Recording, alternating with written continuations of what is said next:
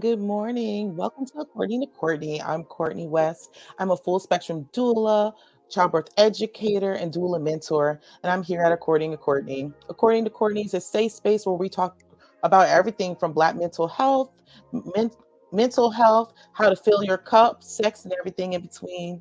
Today, I am so excited to have one of my favorite midwives come and join us and talk about her journey as in becoming a midwife and what experiences that can be for someone. So today I'm so happy to have Zool with us.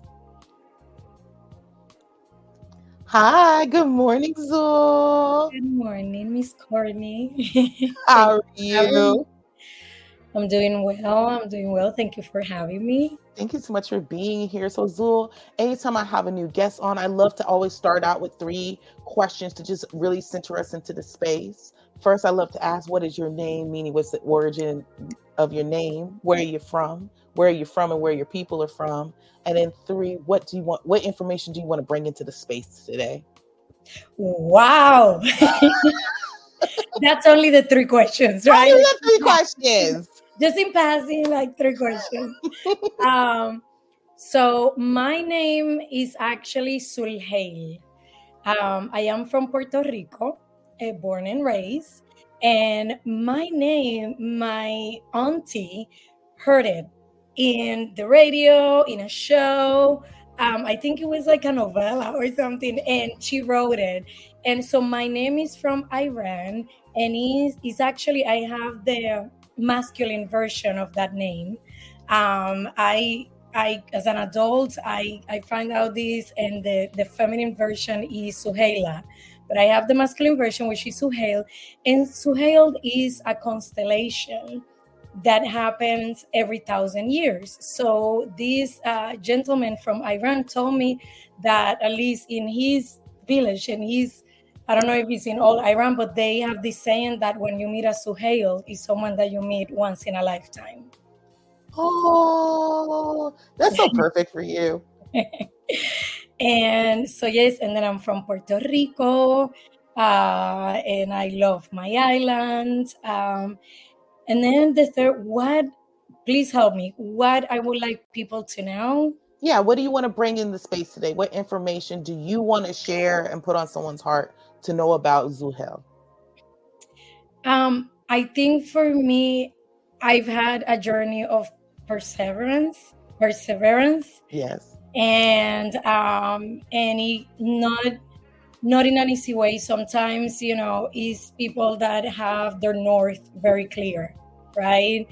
And I think for me has not always been the case, and that's why I want to share my journey, and that's why whoever hear me take that out of this, that we have seasons in our lives that are not how we maybe would have chosen it to be, but that doesn't mean that those seasons are going to derail us from what we want. That is so beautiful. So I want to take a moment to hold space for Zul because you always hear, if you look on my social medias or anything about, this is my favorite midwife and this is my midwife. Very territorial over it. So I have to understand this is my sister from another mister. When I started my doula journey in my city, I've been doing it for a year, and Zul had moved here. And she was still a student, and we were at a meeting to each other. We looked at each other, and she's like, "We're gonna be friends forever." And I was like, okay. And just like that, we met, and just it was just an instant click. And Zul gave me my first platform to actually be able to speak about Black maternal health in my own community, and really set me forth on doing a lot of the things when it comes to speaking that I do now. So I was very privileged that we got to work together and have a team with a Black midwife and myself as a doula, and we had an amazing photographer. So to work together doing home births is really how I got my real start in doing home birth work, was with Zul. So I'm excited to have her and it be full spectrum of, she gave me my first start, and then to have her on my platform doing this. It's all the feels, all the good things. So I'm so happy to have you. So I want to start off with your journey is what led you on this path to do midwifery? So the short version was my first birth, the experience, how I felt after that birth. So I had my first child 19 years ago in Puerto Rico. It was, for me at that time, it was a very traumatic experience. But the interesting, now, of course, I have the word for that, right? I didn't walk out of that birth thinking, oh, this was pretty traumatic, right? Mhm. I walk out scared. I walk out thinking, wow, oh my God, if this is how everyone has a baby, this is the experience. And a lot of things were done to me that like I say is very sad, from everything from I was trapped in a bed, from having a lot of medication because the doctor wanted to go back home in 4 hours without no anesthesia, about not being able to have my family and my friends and my partner with me. I was in a room with four other people, while at some point my doctor was eating a pizza next to me as I was throwing up out of pain and the amount of like um, drugs, which is a pitocin that he have put so that he could go home. And I'm listening to all of these conversations and ended up in a cesarean section that I felt, and with my experience, that was unnecessary because everything happened in 4 hours, so that he could be back home by 10 p.m. Wow. And I'm hearing these conversations. And then they putting me to sleep for 12 hours. So I woke up, I saw my baby, I didn't hold it. And then I woke up, no belly. I didn't even remember. It literally was 12 hours. My cesarean was like at 9:40 and I woke up around 9:30, no belly. My family wasn't there. I had no baby next to me. It was a storm, so half of the hospital I had no electricity. So I woke up because it was no electricity, and the drops, because it was AC, right? So the drops of whatever that accumulation, right, of that liquid was falling in my head. And so I that was, yeah, pretty, I was like, this seems pretty horrible. People ask me, oh, how was it? But Courtney, that wasn't even what made it, and I found out through the years, traumatic, and what made me want to go into this field thinking like with the desire of like this shouldn't be the norm, is the normalcy of it. That I finished that birth and then I was telling my story to my cousins, to friends, and the response was like, wow, really? Let me tell you what happened to me. And then the bonding was over one horrible story after another horrible story, and then how you really are okay after that. So the message was, it's pretty horrible, that's just what it is, but you're gonna be okay.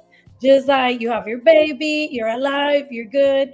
And I know that's not unique to Puerto Rico at that time or to other countries, that culture of like, this is just what it is. And I think that was the part that led me to this journey, right? That through the years, talking to people, me completely committed to say, I'm gonna have another baby, and I'm not gonna have that experience. I ended up not having another baby at that time, but falling in love with everything, with childbirth, with midwifery, with doula, with all the concepts that we really bring, to what is bringing a human to the world, and what we want to take, like reclaim out of the system.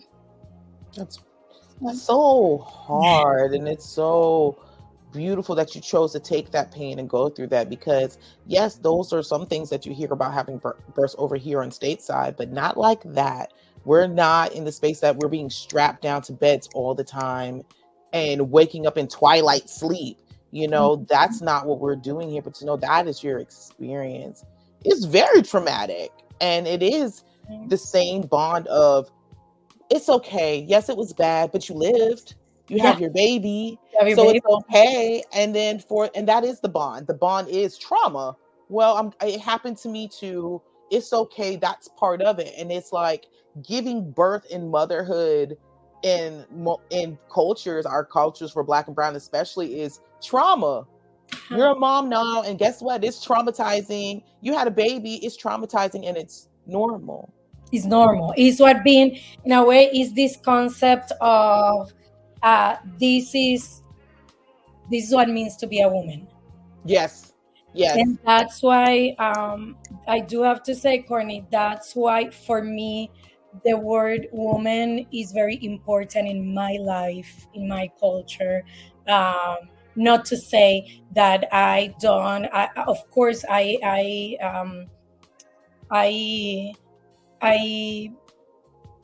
I'm an inclusive provider. I'm an inclusive person. But for Zul, for me, the word woman carry a lot because of, especially coming from my culture, is a lot of things that means, oh well, that's just what being a woman means.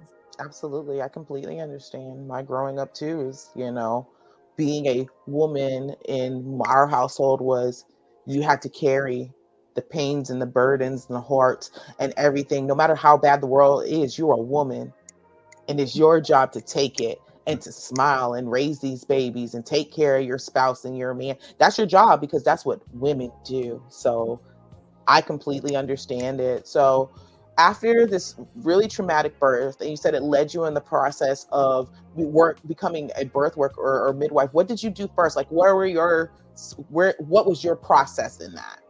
So my process was to watch 100 births a day with my 3-year-old, right? And like, whoa. Um, and then it was really interesting. Then going through a divorce and going through the divorce and then having a birthday and saying, what will I want for myself? And then enrolling in a doula workshop. But it didn't stay there. It's interesting, Courtney. It's like for me, it raised a lot of questions. So that's why, as you know, like I took 3 different doula workshops. It was like getting that information. It was almost like therapy. Like I know I was taking a training, but a lot of the things were, it was like someone was speaking to me. And I was like, Mm-hmm. I want to know more. So I became a doula. I became then a lactation educator because that was my salvation. I remember that for many, many years. And that's why cesareans, I can, VBACs, VBACs, man, families mean a lot to me because I carried for many years that feeling of my body doesn't work. Mm-hmm. And then the only thing that I could do was breastfeeding, and at that time no one had breastfed in my family, so it was a challenge, not because they didn't want it, but they didn't know how to support me. Mm-hmm. And it was this thing like, oh, just give her milk. Like, why are you making this hard on yourself? And then I continue, and I remember it was this one person in the week, this woman, lactation consultant, that will volunteer time, 2 people, she that helped me, and then a friend of my mom that will call me every day over the phone. I have never met her until this day.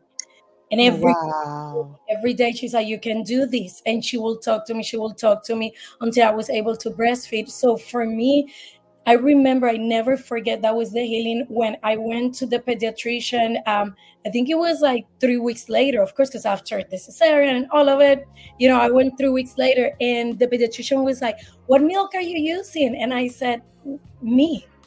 And the baby was huge. The baby had gained at that time. I think it was like 2 pounds. It was like something my baby was very impressive. And she's like, no, let me repeat this again. What milk are you using? I said, my milk. And I touched my boobs and I say, I'm breastfeeding her, my milk. And she stopped and looked at me. And I don't think I have ever been looked at that with that sense of like, she was so proud of me. Like if I did, I don't know, the most impressive thing, that if I was getting the Nobel Prize, like, here is your Nobel Prize. And I remember that pediatrician, she was young, she didn't have children at that time. And she was a lactation consultant, but never really had worked with many people that breastfeed. So that was really important to me. I felt, I'm like, for me, that journey was, it didn't have to be if I was like tall or short, beautiful or not, smart or not, had a birth or not. I did something that no one could give me, but no one could take away from me. So that was really special for me through the years. So I became a lactation counselor, which was one of my passions, then a childbirth educator. Um, and then at some point, then I moved to midwifery. It was interesting because I went to this one of my thousand like doula the trainings.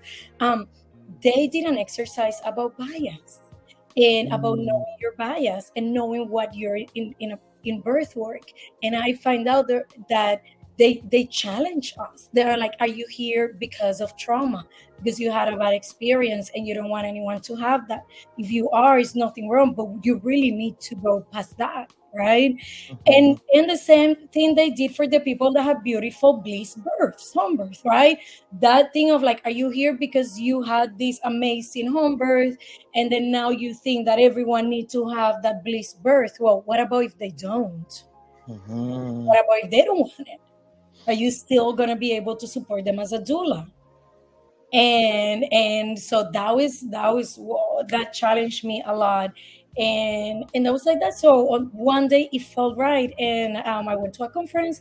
Then I met an indigenous midwife in that conference, and I moved with her for 10 months.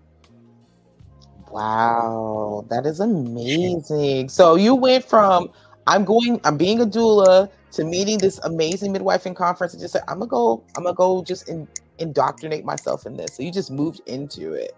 I did. I mean, I did work for a few years in all those in all those. I wore all those hats differently. At that time I was in Los Angeles, and then that's another part that actually I'm also a professor, and yesterday I was talking with my students about bringing the community factor to what you do, and I was introduced to that. I was working in a clinic in South Central with mainly Black community, immigrant community from Mexico, Guatemala, Salvador, and then learning.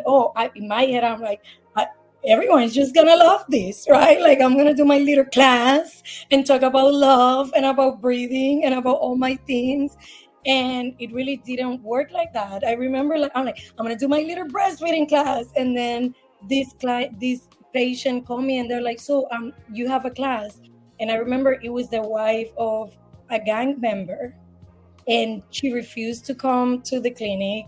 My boss allowed me to go there. She stayed in the car outside. I had to go when I get there. I was escorted to the room to see this woman. It was like, okay, I'm quite scared. This is not like what I study on in my really beautiful rooms with like sage and incense and love. It was like a lot of learning, a lot of faces to who I am today that didn't look like when I started. So that was a big one, and one that changed my life. And then, so then after that, I went to that conference and I met that midwife, and I'm like, I need this. I need the raw version of what I want to do means. And he did. He gave me the raw version of that. And then I said, well, now I want to go to school. And then that's how that process started. So what was your school journey like? So like, how long did it take you to become a midwife, and what did your midwifery school journey look like? So I do want to do a disclaimer. For me, it took, I want to say probably like 7 years. You can go to it. It looks differently for everyone. I'm a dean. I will tell you this later, but I'm a dean in a midwifery school now, and I'm a professor in another school. So every school is different. Usually the journey is anything between, I want to say 3 to 5 years, especially when we have families, especially because outside of getting the experience with birth outside of the hospital, sometimes it can take a lot of navigating. For me, I was around 10 months with Miss Angelina. She's a mentor in my life. And then I left there and I said, okay, I want something different. I want this. But in that particular time in LA, there were only one group, and they were very sweet, but everyone was Caucasian. Right? And I knew I wanted, except like one midwife, but she already have her students. So I started researching, and that's how I found my beloved mentor, Jenny Joseph. Jenny Joseph is a Black woman, a Black midwife that really dedicated her life to, she's not from United States, but since she moved here like 40 and plus years ago, she saw the crisis in the Black community. and she took that, she overtook that, and she is, I want to say, the first person that really made midwifery community midwifery in my eyes, right? Absolutely. You have to navigate, not the let's put a song, let's put a this, when now you're navigating pain, people that are in the street, people that have been abused, people that never heard about this concept. So Jenny had a school, so I moved to Florida, went to Jenny's school for around a year or so. But as many people will know, and student midwives, I had my family in LA, so it was really hard for my family. So then I had to go back. So I ended up going to National College of Midwifery for around 3 years and plus in Los Angeles, traveling here, and then subsequently moving to Florida. And because it's no reciprocity, having to go back and do another year in Florida and go back again to Jenny School. So I went to 2 midwifery schools, and I'm licensed in 2 different states. And it was hard. It was really hard. It was really hard. And I don't think it's ever easy to any student, regardless your color, regardless where you're at. But when you add the piece of the color of my skin, my culture, I'm Hispanic. It was really hard. It was really hard to be in different spaces where I was never necessarily, I received a lot of love, but it took also a lot of navigating with the people, because it was a shock. Like I would be with like Caucasian people, white people, and many people were sweet, other ones were not, right? Because they're like, I hire a white midwife, like someone that looks like me, right? Which we all want that, right? Mm-hmm. And now you have me. I will work with many Black people. I have to learn about the Black community because we are a Black diaspora, but we all have different ethnicities. So I had to learn so much about the Black community. That is the community that I love all communities, but the Black community is the community that is like when you create a sisterhood where it's like, okay, now can you please adopt me in your tribe as well? Mm-hmm. Right? But I had many Black people that were like, are you Black? You're so funny. But like you're Black, but you're not Black. And again, it was that navigating of that. And then the Hispanic community, right? I'm Puerto Rican now. I'm in LA working with a community that is my beloved community. But that we had different struggles. I work with people that were immigrants, that were scared as a doula to go to the hospital and thinking, will they call immigration of me, Mira, right? And I will think like, well, we speak the same language, we have similar culture, but it's like, I don't go through that. I have an American passport because Puerto Rico is an American territory. So it was so much navigating and for a long time feeling like I never found my place, until I opened my own clinic. And I was able to create a space along with a team of people, which you were part of the team. And that was something that I recognized since the very beginning, that we cannot be the all for everyone. Right. And that's really important. And if again, like if sometimes you listen to someone and it's just a few things that will resonate with different people, but it's really important to walk in humbleness and to check our egos, our heart, our love, Yeah, I will love to be my everything, to someone because I have that intention, but I'm not. So I think when I opened my practice and it didn't happen as smoothly as I wanted to, it was that navigating, or what do I need so that I can really operate from a safe space for families. Absolutely. I love that Sophia's put in. It's so crazy that the education and licensing is so different in each state, and it makes it difficult to immediately transition right into doing the work you spent so many years to complete. That's absolutely true, because licensure is different and every state is set up differently. Like, it's beautiful that you can work in 2 states, but you can't do it like that everywhere. So for everyone, can you explain to them what type of midwife you are? Yes. So So I am a community midwife, what is called like a CPM, certified professional midwife. So in the world of midwifery, we have three different categories. You can be a nurse midwife. Nurse midwives go and they study as a nurse, and then they do a specialty in midwifery. So nurse midwife can work at the hospital, can practice at the hospital, in a birth center, or at home if it's their wish, depend of their state that they are. Then we have what is called CM. Um, that is also another kind of midwifery that is not in all the states, and the same, you go to university, and is a form of like direct entry midwifery, but you can work in a hospital, and usually they will work in hospitals. And then you have certified professional midwife, where we are not nurses. We is a direct entry program, and when we mean by direct entry is that when you start school, all your curriculum is geared that fertility, pregnancy, intrapartum, postpartum, woman, person care, and then and someone with a CPM credential will work either in a home birth or in a birth center, or both. Is many people that have a birth center and will practice in both. Now, that being said, each state has a different regulation. So you cannot just become a CPM and say, okay, I'm going to Florida and I'm just going to do what I do. You have to go and go through the process of whatever requisites are in Florida. And once you do that, you have to pay for the licensing, and that makes you a licensed midwife in any particular state that you are.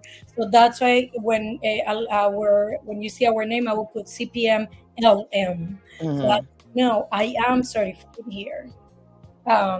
So that is my the kind of midwife that we are. And then they are schools where you can go for all of it. You can go to a school to be a nurse midwife. You can go to programs to be a CPM, a certified professional midwife. Is also people that decide not to be licensed. They are states that are not licensed, like in my case, like you were saying, like I'm licensed in California, in Florida, but I'm from Puerto Rico, and I'm part of the legal community in Puerto Rico. And in Puerto Rico is illegal, meaning it's not legal, but it's not illegal. There are other states that are plainly illegal. So it is still in America, not everywhere, but it's still traditional midwifery. Especially in the South, you get a place like Atlanta, in Georgia, in many places is traditional midwifery, and in different communities, in the Black communities, indigenous communities, mainly, I want to say mainly, and then that is another area, right, of midwifery, and a choice that people decide, hey, I don't really.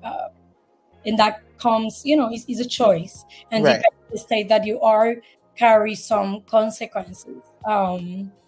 Yeah, and then I do have to add here that it's another concept that the last few years have taken a lot of it's just very, very, you will see it in social media in many communities, is the concept of free birthing. As a midwife, I do not subscribe to that, and it's really important for me to leave clear that that is not part of midwifery.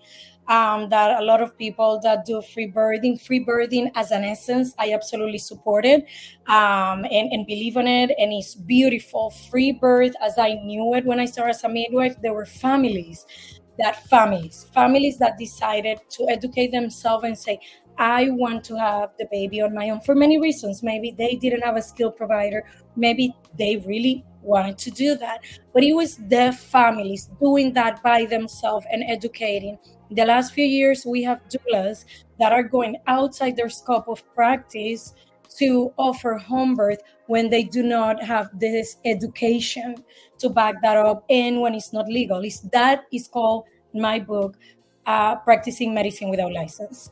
It's not Absolutely. traditional midwifery. It's not a lay midwife, right? Which those are people that really they are midwives. Lay midwives are midwives. Traditional midwives are midwives that are equipped to do what they do. Um, Now, doulas walking outside of their space and their scope of practice and offering home births is a different story.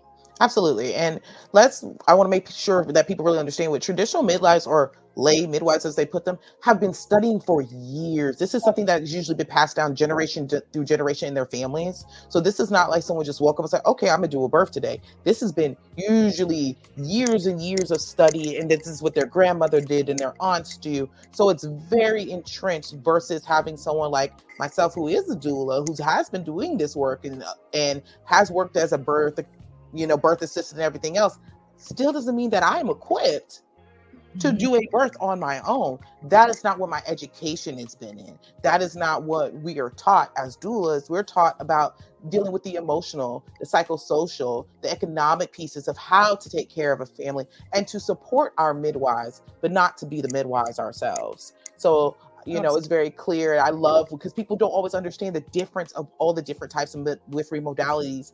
And a lot of times families don't know. And so they'll meet a doula and say, oh, I can do this for you. I can do your birth and you don't have to have your midwife. I can do it all for you. Yeah. That's a huge red flag. You don't have to, that's not safe. So I see how Sophia asked on here. So lay midwives are not licensed. So a lot of them no. Lay midwives, no.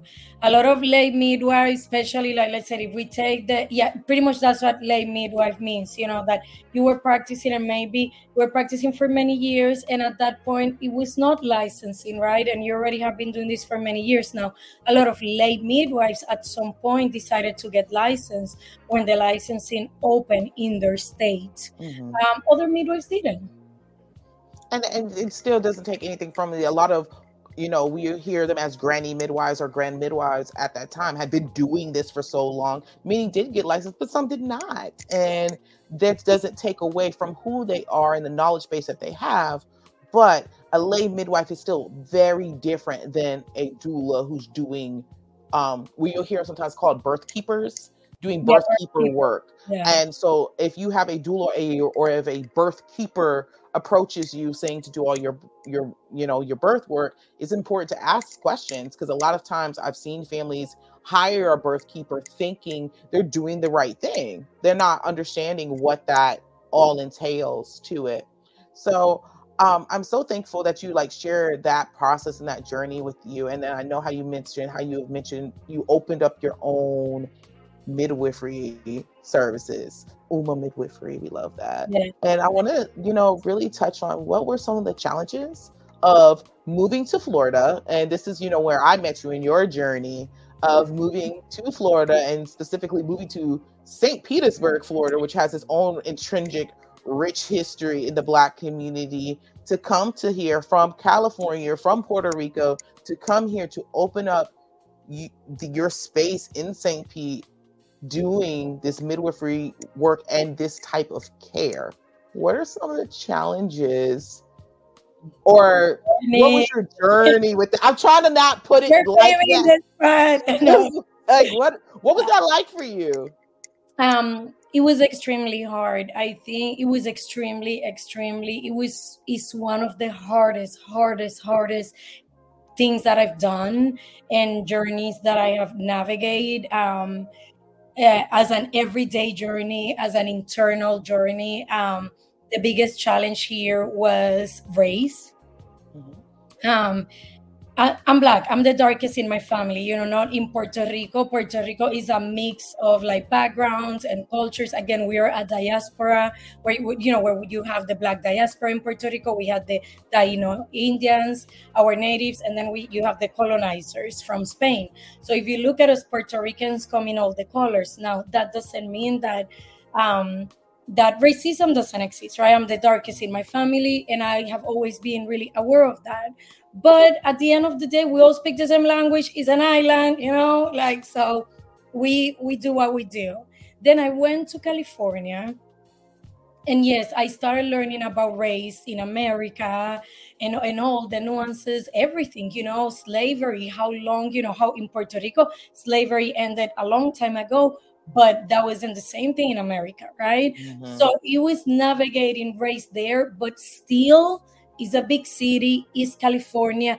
I had clients, I have friends, all colors that love me, supported me, respect me, and then I come to Florida, and first of all, midwifery is not necessary.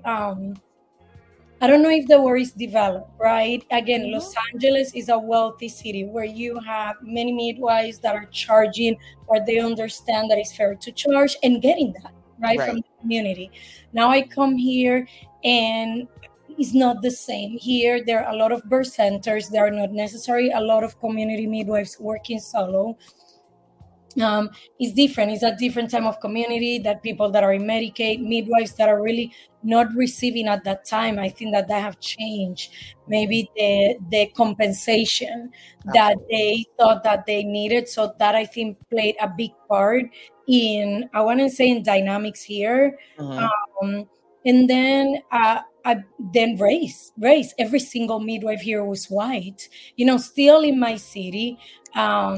I think now it's one more, now it's one more person, but I'm the only, I was the only one Black midwife and Hispanic, let alone, I mean, me and three counties more, right? Like Tampa, Right. then Jenny is in Orlando, and then we get more in different cities. But that was huge, Courtney. That was huge. Like the sense of isolation, the sense of like navigating dynamics that felt really that I didn't understood, and that felt wrong, but that I needed to navigate no matter what. And sometimes I did it with grace, and other times I didn't. Having a mentor that really I didn't mentor, a preceptor that she was a great midwife. She's not practicing anymore as a midwife. She was a great midwife, but definitely we were not aligned. Mm-hmm. And I wasn't aligned with what I have learned in the past. As you see, like I've had all of this experience. By the time that I came here, I already had two Black mentors, right? Two midwives that I love and admire. I already had another baby and Mm-hmm. had my feedback. So I already had seen the beauty of midwifery at its best, in every area, so whether you're supporting the community, whether you're working with people that are affluent, like all of it, how midwifery work in different worlds. So Florida and St. Pete was a whole different animal for me. And it was like a lot navigating that with a lot of confusion, because like you and me have talked many times, it was not just navigating one community, Mm-hmm. right? We were navigating, let's say, the white community that until today, I mean, I transition, I'm doing other things. So I closed my practice 2 months ago. Until 2 months ago and 5 years here, my practice is 95% brown. Right. Not because I'm choosing it to be brown, but because the white community here, if you have two people, they're not, if you have a white midwife and a Black midwife, they won't even as much as call me for an interview. Right. I don't even get a fair chance. It's not like, oh, I know Zoom. So a lot of the white people that have been my clients is interesting are people that are, how you say this in English, transplants, Yep. that have moved here and that are from Colorado, from a big city, from Mm-hmm. California, from Colorado. So they're like, sure, Sol is great. Oh my God, New York. And I get that time and again, time and again. I'm like, when do you move here? Oh, we moved here 6 months ago. We moved here a year ago. And that have been very, very hurtful to me. I can count the clients from here, St. Pete, or even from Florida that have hired me, white families, and I think 3 in Yep. 5 years. I mean, Courtney, 3? Yep. Where we Yep. live in a city that is so small, where there are not even like that many midwives. They're going to go out of their way to go a midwife from Tampa, but they will pass by my picture, like my website, and that was very painful. It was very Mm-hmm. painful. people because I grew up, until I moved to St. Pete, I thought, if you really come with the education, if you come with the skill, the education, and the willingness to do what you do, it shouldn't be a problem, right? I already have been in this world doing this. By the time that I moved here, I was already in the birth world for 12 years. Yeah. So it wasn't new for me in any way. So it wasn't even a thought in my mind that was going to be that hard. And it affected me. It affected my family, my children. But I had people like you that really stand by my side. I mean, the other day, my partner was saying, I remember when I met Sue, and they were like, all of them were together with their kids. I remember it was you. It was a beautiful friend that used to work with us at the moment, Bianca, and she was Puerto Rican. And we all, I mean, we had no money. I mean, like, and my boyfriend was reminding me this, we will all meet with our children and a pizza, and one will bring like one bottle of something or wine or rum on Friday, because that's all we had. Yeah. I mean, at that time I had to make a package so that everyone could get paid, but that means that all of us will get paid a little bit. Right. And then again, equally, we're dealing with the community, the brown community, that have been so abused and distrustful or the system, and at the same time that they didn't have money to pay us, right? Yep. And I hear, hey, I deserve to be paid. I need to pay my rent too. And they want in our services, and how many births we did for free for help families. So it was really a hard time, because everything just seemed hard. Even when we were helping people, we know we're helping someone, right? We know this is great, but they don't know that. Right. And I feel like that was the hardest part with doing this work, and this, it's crazy when the newspaper wants to put you on the top front page and do all of this, but not paying us for our time. You wanted our stories, you wanted our trials and tribulations of what we're doing, but we're not getting paid. Yeah. Or the families are paying, but they want our services. Like we're calling, we're like, Black women are dying in the hospital. Please help me. I'm scared to go to the hospital. And he's like, what do you do? And then again, because midwifery here is not integrated, it's like, okay, here I am doing a birth for $500 that my counter-white midwife is getting paid $5,000. Right. And then not only you're getting that birth, then you have a team that we're having to split $500 to just make it, and we're doing it out of heart space. Yeah. Not but what that takes at it. So at this time, we're going to take our break, and we're going to go do our music for the week, and we're going to come back and talk about what are you doing now. I love it. Let's do it. All right. Great topic. Everything is amazing. I'm loving it. And today's show is going to be sponsored by Blast Radio 247. If you are looking for independent music, you can go to Blast Radio 247. And our Blast Artist Spotlight today is my man Elijah Rosario, and this is Two Hearts. Let's check it out.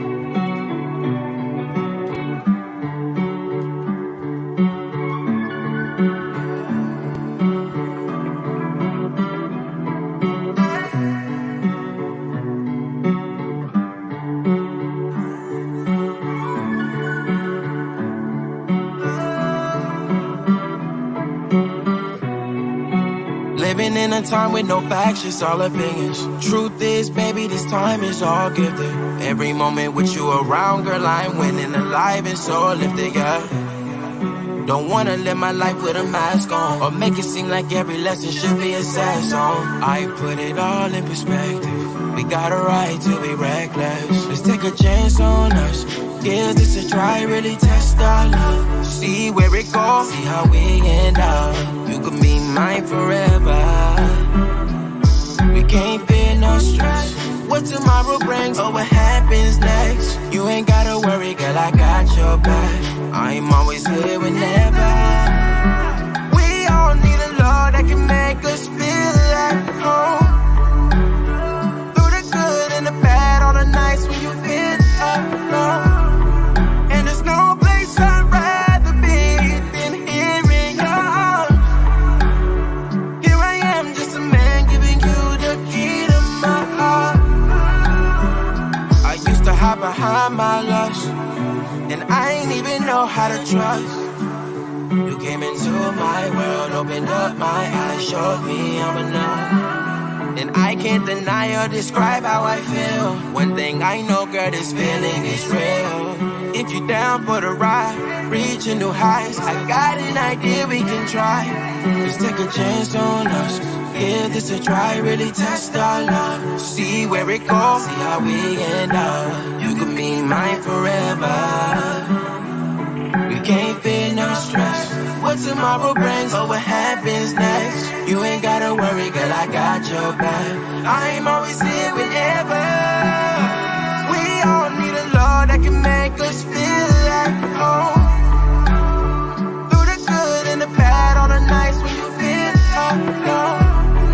And there's no place I'd rather be than here in your arms.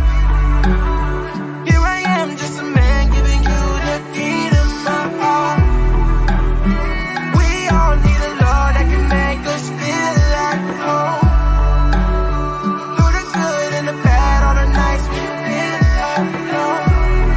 And there's no place I'd rather be than here in your arms. Here I am, just a man giving you the key to my heart.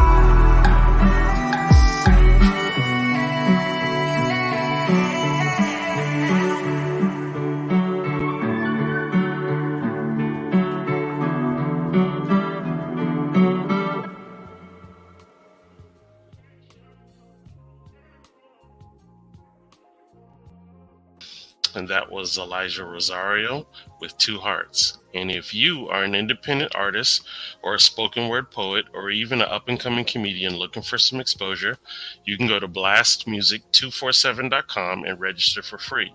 But Blast is also looking for the fans. For you guys that love great music, you can also go to blastmusic247.com and register as a fan for free and have access to hundreds and hundreds of independent music. Blast, changing the industry one artist at a time. All right, ladies, back to y'all.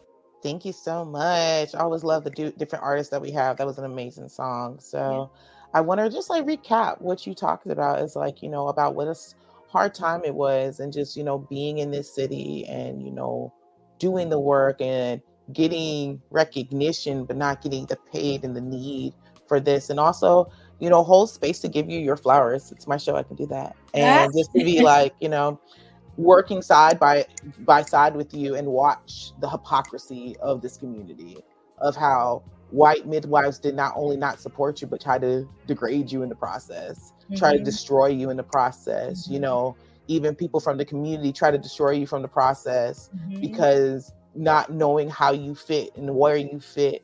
And also being on this side of it, knowing also that they're intimidated about what you come with and what special you brought. Because I can say from the many families we work together, how loved and how much they appreciate you, but had to look at themselves and look at their own biases, because a lot of these people, I worked with other births with them and called them on that. So I can say working together, we've done that, and to know that you deserve your flowers. And we are thankful for what you have given to this community. And it's not easy. People don't understand what it's like to be a midwife or a birth worker when you love your community and you can't eat off of hope, but we do. And to understand that, because people think that we're in these platforms and he's like, oh, you must make all this money. It's like, no, we work 3, 4, 5, 6 different jobs and trying to feed ourselves and our sisters to be able to continue to do this work so that we continue to exist. And it takes a real particular type of person with a lot of spice and a lot of strength to be able to do what they do. So I love that you're still here and that you haven't given up, and to really kind of focus into who are you and what you're doing now. I love it. Thank you, Courtney. So in my case, and I think this is the part where, for whoever is listening, that's the part that take the inner work. So it was that at that time, it came a moment where I recognized I cannot longer continue living like this, right? Because you give, but then you become an empty well, right? And then when that happens, that's a problem, because you're not offering now what you really want to be offering, or you are suffering by it, being affected by it.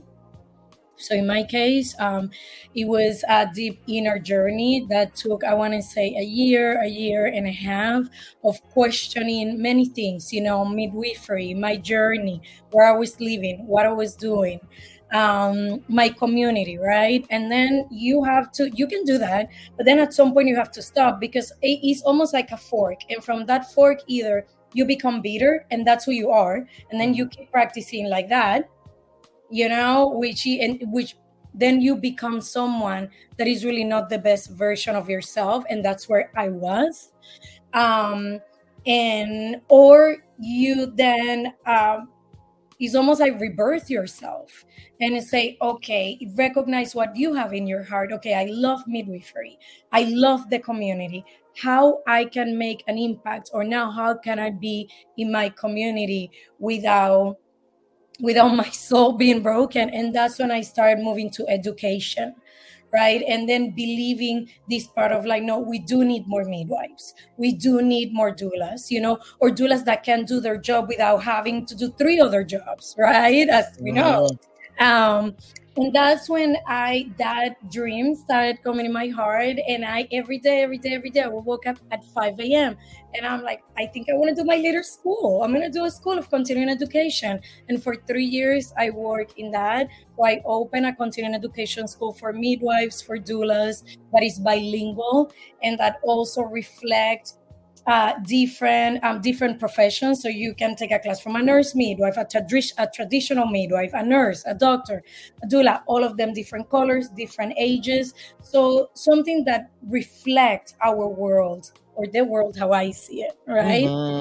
Then I was offered a teaching position in a midwifery school, which again then opened my heart to say, wait a minute, I can still midwife, but now I get to midwives, midwives, the ones that are going to be my future colleagues. And Courtney, that's really where I found my calling. Because I can tell you that's another part also that we sometimes have to recognize. It's not giving up in our dream. Sometimes you have to recognize, am I doing what I'm doing in a safe environment? Safe for my community, safe for myself, and safe for my children. And I couldn't give you a yes. I didn't have, I was looking for more midwives in my case, someone, people to work with me in my practice so that I could get a break. That didn't happen. For a space, there were many things where I really couldn't continue to do what I was doing. I want to say the word that I'm going to use is in a safe way, safely for my heart, for my soul, and for the services that I was providing. So I decided to step back and then continue in education. And I felt really happy, really, really happy. And it really felt like that was my journey now, right? I did my journey for 13 years in that area. And now, I mean, in all of them, right? I've been a midwife around 5. So, but then now I moved to midwifery, to education. And then that led me to, right now, I'm the dean of one of the midwife schools that I went with my mentor, Jenny Joseph, which again is the only school founded and directed by a Black midwife in America. And that is huge. And for me, that at some point became my dream. It was like, okay, I'm navigating all this now. This is the time when we give back to the people that had struggles for 40 years before us, but that opened the path for us. And that's when we say, okay, so now I see you because I lived it. So now let me continue the legacy. I love it. And thank you so much. And thank you, Sophia. We love you. And I think she said on here, is really awesome. I really love what you all do and your passion. It's not easy finding medical professionals that really like or to connect with. I would love to come take a trip. Like, listen, we call it St. Pete. I'll show you all the places. This is how I indoctrinated Zool when she first moved here. I say, you hungry? What do you eat? Come on, let's go. So, and we love what we do. And I want to give you all the flowers. And I want y'all to say that again for the ones in the back. Who's the Dean of Common Sense? Right? The only institute ran, directed, and made by a Black woman. What? And who's the dean? So to all the haters in Pinellas County, Hillsborough County, and Armed Force, look what she did. Yes. Yeah. So, and that says a lot. And that is so beautiful to just keep people in mind that dreams change when you're doing birth work. Like, it changes all the time. Thank you, Carla. And, it says a lot about you.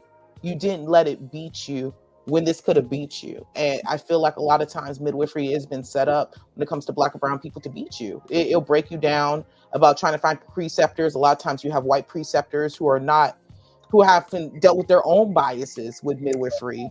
And especially in Florida, there's not a lot of people who haven't been doing it in this area for very long. So you're dealing with a lot of different things. And you still showed up. You still kept going. You didn't give up. And you also, what I want other people to understand, you gave a platform, not just for me, but for a lot of Black and brown midwives and birth workers to stand up and say, we're here and we're doing the work and we deserve to be compensated. We deserve to be seen, and we deserve a shot just like everybody else does, because we are out here doing the work, being with Common Sense and working with them as a doula mentor and being those spaces. It came through Common Sense how we even met each other, and it made me go, and it's something beautiful to be like, here's someone with you, and y'all can go ride it together and making the changes together. You're not on an island by yourself anymore. And to see your growth of you coming from the island, then to coming into California, then coming into the jungles of St. Pete, because there's a whole jungle here, baby. You got to understand the culture of where I'm from, the people that made it, and to do here and to thrive your way. And, I hope the listeners take that away more than anything. You can thrive. Your journey can be your own, and it can be beautiful, and it can be rewarding, and it can be really hard, but to know that people are out here. So if people want to see your story, see your businesses, see about you, how do they see you? And then also to get in connected with your school, if they want to be able to go to midwifery school or to just do follow-up care as doulas and birth workers, how do they reach you? How do we find you? Yes, so Courtney, I will share with you the information, but for the continuing education is www.kibiceu.com, and that's for continuing education. And then for anyone that wants to even know more about becoming a midwife or is interested in our program, is CCSM, Common Sense School of Midwifery, and it is located in Florida. But it's actually a national program, so you can be in other states. I mean, we're not in every single state, but please check out with me and still attend our school. I love it. Thank you so much, Zul, for coming and joining us today on According to Courtney and helping everyone fill your cup. I hope being here filled your cup, because it definitely filled mine, to just be like, to see your partner in crime, to be working at this for 5 years. And I hope this is just a part of making you feel like you got your flowers today, because you really deserve them. Thank you. You're so welcome. So, until next Saturday, everyone, thank you for showing up and coming to According to Courtney. And remember, fill your cup, take care of yourself. You're important, you're beautiful, and that you matter. Until next week, thanks, you guys. You guys have a great week. Bye.